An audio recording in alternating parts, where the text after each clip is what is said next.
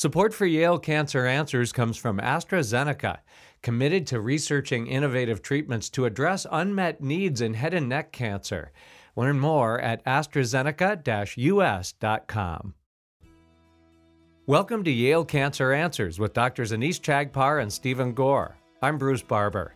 Yale Cancer Answers features the latest information on cancer care by welcoming oncologists and specialists who are on the forefront of the battle to fight cancer.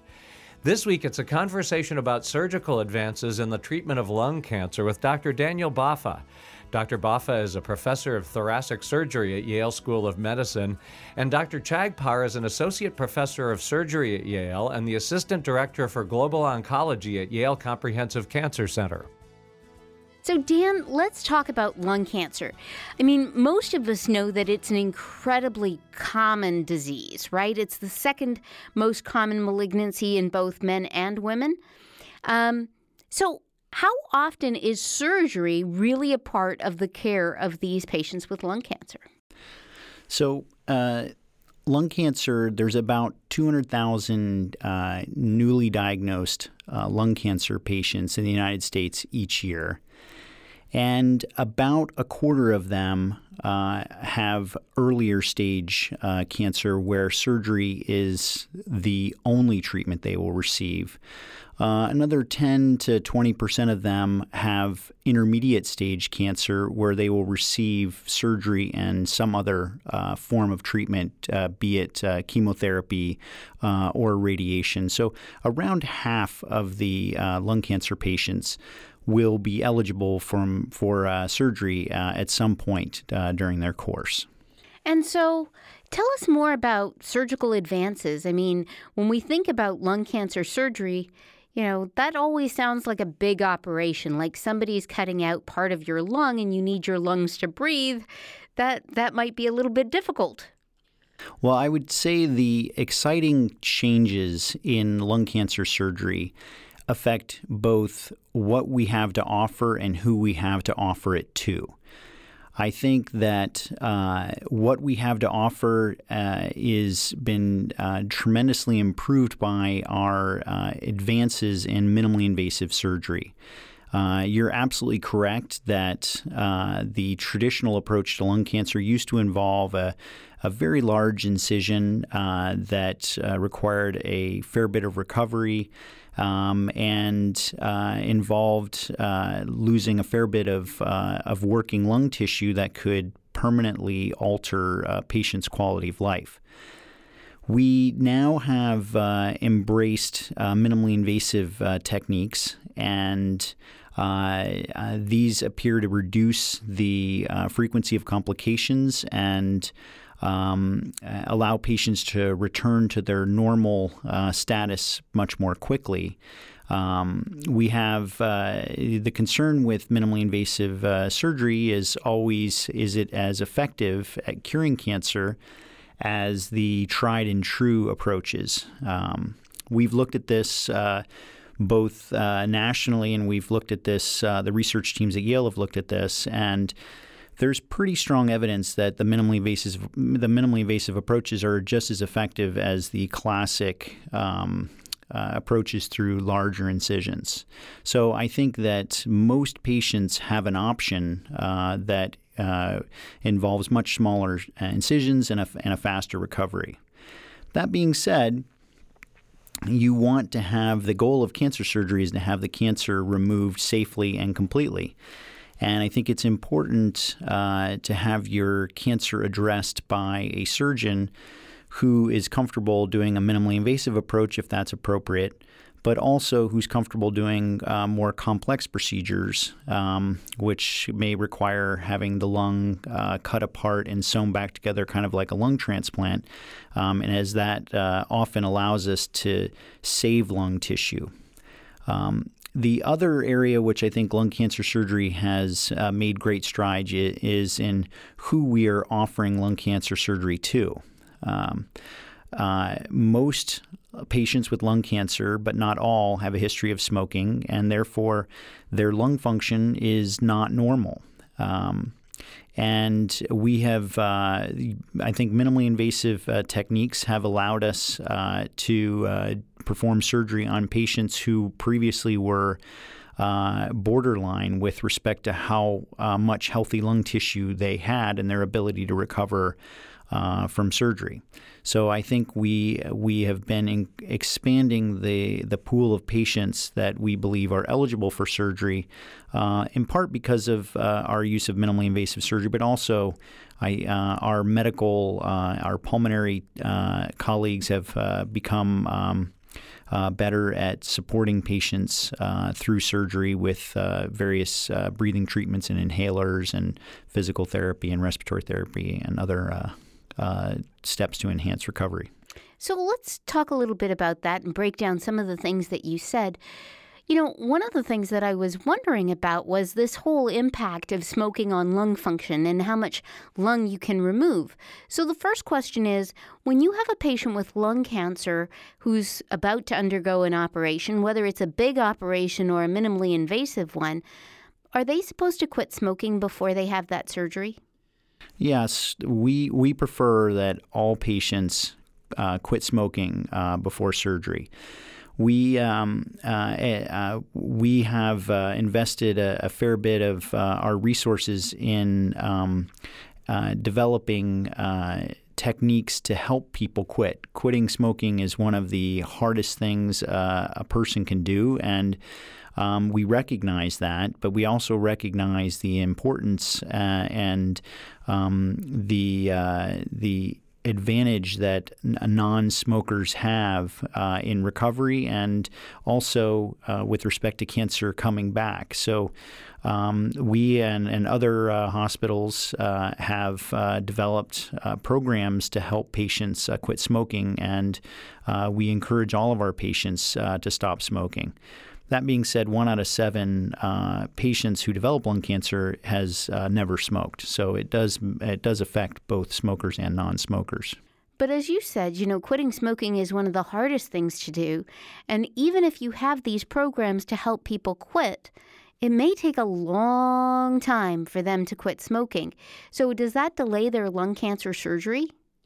We generally do not delay lung cancer surgery for the sole purpose of having a patient quit smoking. We offer counseling and medication between the time that they're evaluated in our clinic and the time they go to the operating room, and we support them after surgery with patches to ease the cravings as they recover from surgery. I do think that the majority of our patients end up quitting around the time of surgery or after surgery because it certainly is an eye-opener. When somebody's been diagnosed with cancer, it really drives home the negative impacts that smoking can have in terms of how long and how well we live. And the other question I had, when you were talking about minimally invasive versus open surgery with a big incision, one of the things you said was that you can take less normal, healthy lung tissue. Is that right? Or is it that the technique, when we think about gallbladder surgery, for example, whether you have a big cut or a laparoscopic gallbladder removal with the little tiny incisions, you're still taking out the same gallbladder. But is it the case that in lung cancer surgery, you're taking out less tissue when you do it in a minimally invasive way and more tissue when you're doing it in an open way? No. The amount of lung tissue that's removed is a function of the tumor and the patient and their goals of life. We know that the chances of a cancer coming back are impacted by the size of the tumor and the degree to which it is growing into neighboring structures, but also the amount of lung tissue that is removed at the time of surgery for some tumors. We've gotten a lot better at characterizing the behavior of cancers so that tumors that in even 5 to 10 years ago, we would remove an entire lobe. There are 3 lobes on the right and two lobes on the left. For some tumors that we used to remove an entire lobe, we realized that they're better behaving tumors, and we can remove less lung tissue. But no, the amount of lung tissue is not dictated by the approach. In general, at centers that do minimally invasive and open techniques, they generally reserve the open techniques for the larger tumors, which mandate removing greater amounts of lung tissue. I do think an important factor in as you're balancing the ability to cure a cancer with the patient's quality of life, and that's a very individual decision. I think as lung cancer physicians, we really need to understand what a patient's goals of care are. And there are certainly patients who will do everything humanly possible to beat their cancer. And even if that meant that their activities would be limited, they would want that. And there's other patients who have certain activities that define their quality of life, and they would accept a less effective cancer treatment in order to save specific qualities of life. And as physicians, we really can't make those judgments for patients. All we can do is offer an array of options and try to help patients figure out what is the best fit for them. So in terms of the differences and the advantages of a minimally invasive approach versus an open approach, you're really taking out the same amount of lung tissue. You're taking out the same amount of healthy tissue versus diseased tissue. The only real difference then is the complication rate. Is that right? So it's the size of the incisions, and it's the degree to which the tissues of the chest are bruised at the time of surgery. A traditional incision is actually thoracic surgeons have gotten to the point where even our traditional open incisions are nowhere near as long as they used to be. We used to perform surgeries through incisions that were 10 to 15 inches long. We rarely do that anymore. Even our open approaches, the incisions are 5 inches long. That's our bigger incision. The big difference is by using instruments that go through plastic tubes between the ribs, it's much less traumatic to the tissues. And as a result, there's less pain, there's a faster recovery, and there's fewer complications. Mm-hmm. And what about operative time? Are we faster with the minimally invasive approach than we are with the open approach? In general, I think they come out to be about the same. It's tough to compare them now because we're reserving the open approach for cases that are more challenging, and so those would have been more time-consuming. We have found that the length of an operation, there is some correlation with the length of an operation at the extremes, but for the vast majority of patients, the few minutes really doesn't make a big difference in their ability to recover from the operation. Okay, well, we're going to learn a lot more about minimally invasive techniques and all kinds of surgical advances for thoracic malignancies right after we take a short break for a medical minute. Please stay tuned to learn more about surgical advances with my guest, Dr. Dan Boffa. Support for Yale Cancer Answers comes from AstraZeneca, committed to pioneering the next generation of innovative lung cancer treatments. Learn more at AstraZeneca-US.com. This is a medical minute about melanoma. While melanoma accounts for only about 4% of skin cancer cases, it causes the most skin cancer deaths. When detected early, however, melanoma is easily treated and highly curable. Clinical trials are currently underway to test innovative new treatments for melanoma. The goal of the Specialized Programs of Research Excellence in Skin Cancer, or SPORE grant, is to better understand the biology of skin cancer with a focus on discovering targets that will lead to improved diagnosis and treatment. More information is available at yalecancercenter.org. You're listening to Connecticut Public Radio. This is Dr. Anees Chagpar, and I'm joined tonight by my guest, Dr. Dan Boffa. We're talking about surgical advances in treating lung cancer. And so right before the break, Dan was telling us that, about half of the patients, half of the 200,000 patients that are diagnosed with lung cancer in this country every year are eligible for surgery. And surgery has made a great deal of advances over the last several decades, going from big incisions, 10, 15 inches, to smaller incisions, 5 inches or so, to now minimally invasive approaches, which have the advantage of less pain and less complications. Now, Dan, I would assume that another advantage potentially is that these patients get out of hospital sooner. Is that right? That is true. It's the average length of stay when a patient has a minimally invasive approach is about 30% shorter compared to somebody having an open approach. And that translates into a faster recovery to their baseline activities, meaning their ability to perform their normal daily routine as well as going back to work. And so from a financial standpoint, we all know that the healthcare system is really bogged down in terms of the financial burden of disease. Are these operations, when done in a minimally invasive approach, more cost-effective or, in fact, cheaper than the open approach simply because of the reduced length of stay? Or does it all come out in the wash?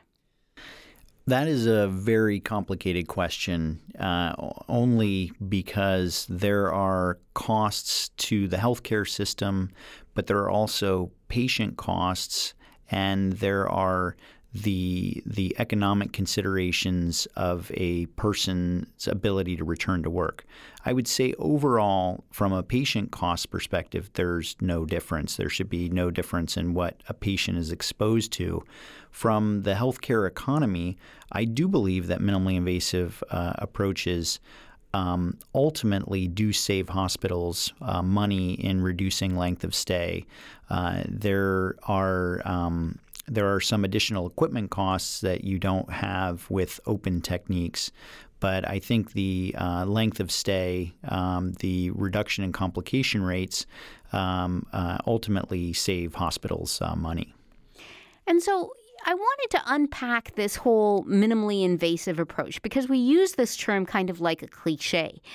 What exactly are we talking about? Are we talking about kind of using small incisions with telescopes that then show you the inside of the chest on a video camera, kind of like how we take out gallbladders these days?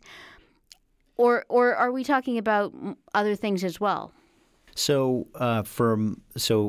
Minimally invasive lung cancer surgery has a lot of similarities with minimally invasive surgery that patients are probably more familiar with, like having your gallbladder removed or your appendix removed through belly incisions. The concept is the same, where there are small incisions and plastic tubes are inserted through those incisions, generally about the size of a straw. And skinny instruments are inserted through these tubes, and a camera, which is also about the size of a straw, projects the anatomy on a screen. The surgeons are standing at the bedside and are operating the instruments from the outside of the patient and having the instruments perform activities inside the patient. There's a certain degree of magnification so that in a lot of situations, the ability of the surgeon to see what's going on is actually better with a minimally invasive approach. And so this is this something what some patients may have heard of, this concept of VATS, video-assisted thoracic surgery? Exactly. Yes. So where we have laparoscopic approaches in the abdomen or arthroscopic approaches in joints, the thoracoscopic approach is what we use in the chest. Now, there is minimally invasive can mean the VATS, which is generally interpreted as the surgeons at the bedside holding the instruments, using a camera. And then there's robotic minimally invasive surgery, where there is a surgical assistant at the bedside, but the surgeon is at the robot console. They actually have a lot of similarities in that the size of the incisions, the concept of surgery happening inside the body through instruments that are being manipulated outside the body is very much the same. The robotic technique right now does not have a tremendous number of advantages with respect to patient recovery. Where the robotic approach has some real advantages now are that it allows some surgeons that were not comfortable with the VATS approach to move into a minimally invasive approach, because it mirrors the open approach. The surgeon's interaction with the instruments is much more in line with what it feels like to do open surgery. I do believe that robotic surgery, however, is the future because of what will be able to happen once the instrument is inside the body. More and more, the range of motion of an instrument in the body that's attached to the robot is gaining degrees of freedom in what it can do.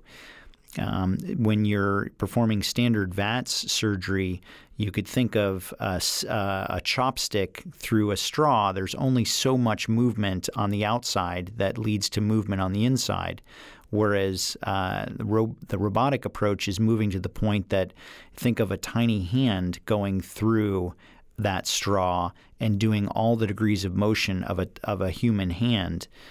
It's not there yet, but I think that's the direction it's going. And when it gets to that point, the array of procedures that can be done through small incisions will increase exponentially, and I think that further reduces the trauma to tissues.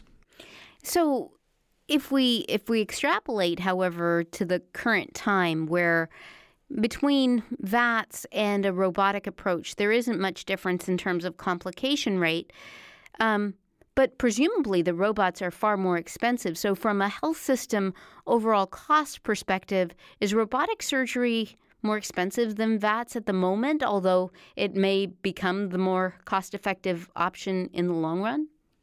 Again, it's a complicated issue and one that we are actively studying here. Again, patients will not be exposed to any differences in costs no matter how their surgery is performed. You're absolutely right. There are upfront costs to acquiring the robot and the instruments that go with the robot. However, we're using the robot across a wide array of fields of medicine, for example, urology, gynecology. A lot of the abdominal surgeons are starting to use the robot. Therefore, you average the cost of acquisition of acquiring the robot over a large number of procedures, and it becomes pretty comparable after a relatively short time to the other minimally invasive approaches. I think right now, I think that the ability to do surgery safely and the ability to patients to recover minimally invasive, whether it's done by VATS or by the robot, is very similar. That being said, there are some procedures where I do think the robot does offer some advantages. I think for a select group of thymic tumors, which is a tumor that lives under the breastbone, most of them can be accessed and removed via VATS. But there's a subset of them that I really believe the robot does a better job, again, because of those additional degrees of freedom of the instrument moving once it's in the body. But for lung cancer, is there any particular criteria that you use to determine whether a patient should have a VATS procedure or a robotic procedure? I mean, you were talking about how the open procedures you tend to use for the bigger tumors, the uglier tumors, the ones that are in bad locations. But between a VATS procedure and a robotic procedure, if a patient is eligible for a minimally invasive procedure, how do you define which patient gets which? We really feel they're equivalent, and so it really depends on the preference of the patient and the preference of the surgeon. But while we have clear criteria that we share across surgeons, both on our team and I would say within the surgical community internationally, I don't really feel there's strict guidelines to define a patient's eligibility for VATS versus robot. I think the field really feels that they're more similar than they are dissimilar, and that the eligibility criteria are pretty much the same. And so you mentioned patient preference. How would patients what factors go into patient preference? Is it just that one sounds cooler? Exactly. I have a number of patients that they definitely want the robot and they definitely want a laser. And I don't know where these ideas are coming to them, but they have clear expectations on how they want their surgery done. And we try to be accommodating to the extent that we can, but our number one priority is to have the surgery be performed safely and to give them the most effective surgery in terms of curing their cancer as humanly possible. And so are there patients who come to you who you just say, you know what, there's no surgery that I can do here. This is just not something that is approachable with any technique? So there are patients in which surgery is unlikely to make them live longer or live better. The principle of surgery is you need to get all the tumor out, and you need to have the patient survive the operation in a condition that is acceptable to them. And there are clear black and white issues. First, if you can't get all the tumor out, for example, if a tumor was growing throughout the heart and the only way to get it out was to remove the heart entirely, you're not going to give somebody a heart transplant and remove their lung cancer tumor. So if you can't remove all the cancer, then surgery actually does not help patients. There's also the issue of, can you leave patients in a condition that they find acceptable? I think this is a critical aspect, and that changes from patient to patient. There are some patients where removing one lung does not affect their ability to do the things that they really enjoy doing. And there's others that have a certain need for activities in their life to enjoy their life and make their life meaningful that would result in an unacceptable change in their quality of life. So I think that it's highly variable.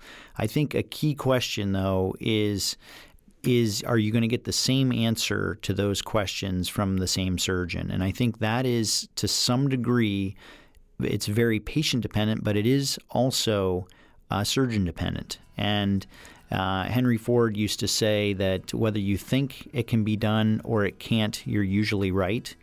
I firmly believe that, and I think there are surgeons who don't feel comfortable removing tumors that are growing into other structures.